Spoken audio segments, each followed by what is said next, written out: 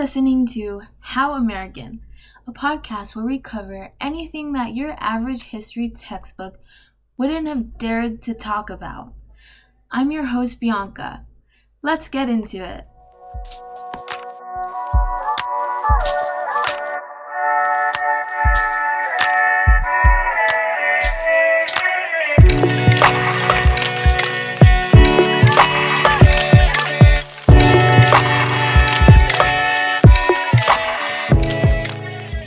Episode, we'll be talking about the side effects of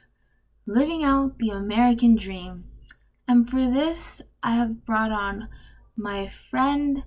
Patricia Ortiz. She'll be talking all about what it means to her to be American, how she views the American dream, and how this has shaped her life as a Latinx individual.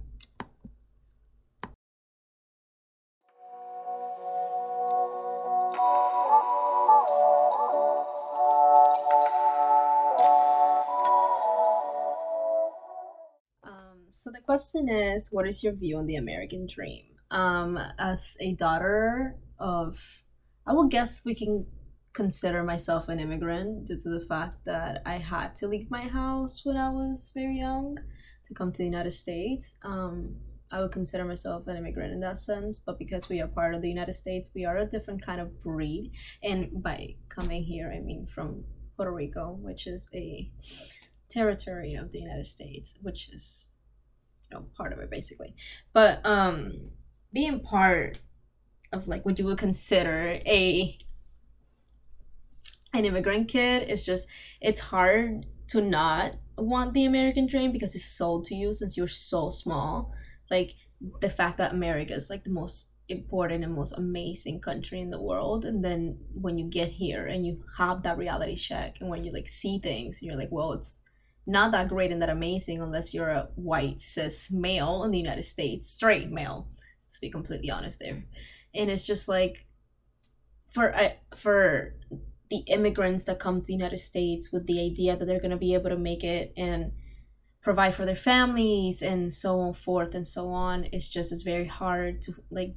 understand the reality that that's not what's going to actually happen, and it's going to take a lot for you to be able to do that, and a lot of luck and a lot of networking, which a lot of immigrants don't have that. So they just continue the pattern of having the immigrant be here and live their entire life just to make ends meet so then their kids can get somewhere. And it's like that evolution of generation past generation of having to work very hard to then achieve the quote-unquote American dream. And in reality, it's not achievable unless you have some type of monetary advancement or some type of networking or something like that. But if you're coming here from a completely different country, it's not that it's impossible, it's just it takes a while and it takes a lot of like work that when you're completely unaware of the culture, the language, and how the system actually works, you will be 100% shocked by the reality of what the American dream really is. Continuing on, how does the American dream shape or affect the way that you view your life? I feel as though being part of a community such as like the Latin community or the Hispanic community, being a second generation or even a first generation child, you are viewed as like a success story, and then you have all these opportunities and your parents have gone through so much just to provide you that. Therefore you put in your mind that you have to be either a doctor, a lawyer, or a nurse or something such as that, so you'll be able to actually make money and then provide for your family like your family provided for you. I feel like the American dream shapes you in that way, as well as your parents, due to the fact that they have provided so much and they've risked so much just to give you something. So I would say that your views changes in a sense in the way that you have to both make them proud and also be successful. And in a country where everybody wants to be the best, it's not always something that is reflected, but it's something that is shared among all, and I want to say most or not all, Hispanic children. I feel like they have this sense of accomplishment that they would like to put forth in order to both make their parents proud as well as like make more for themselves and for their families. And it's just like a continuing cycle, as I said, of trying to move up the ladder in an impossible situation that provides a lot of racism and a lot of like discrimination throughout. And even having somebody go to college as a Latin ex individual is a very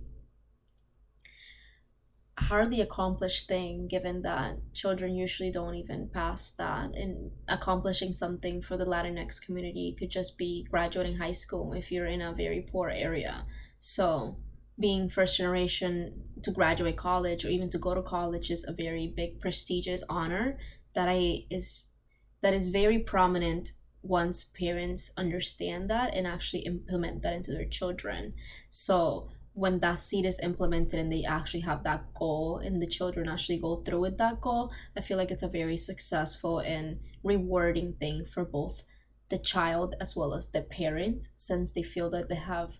provided all of the opportunities that this country could have given them. And I feel like the American dream is shown through that as well, given that being able to graduate college or being able to just show up to college is just a very rewarding thing for both, like I said, the immigrant child and the parent. To elaborate more on the point of racism, I think it's very important to explain the fact that white is good, brown is all right, and quote unquote black is bad. And I feel like we come to this understanding of like brown as being accepted, but they're not 100% provided the same opportunities as white Americans would. So there's always a quota that universities need to fill, and it's usually with Black, Hispanic, Asian students, and so forth. And it's not a percentage that is very big. Therefore, the percentage of students that actually are provided a good education, a high quality education that does not end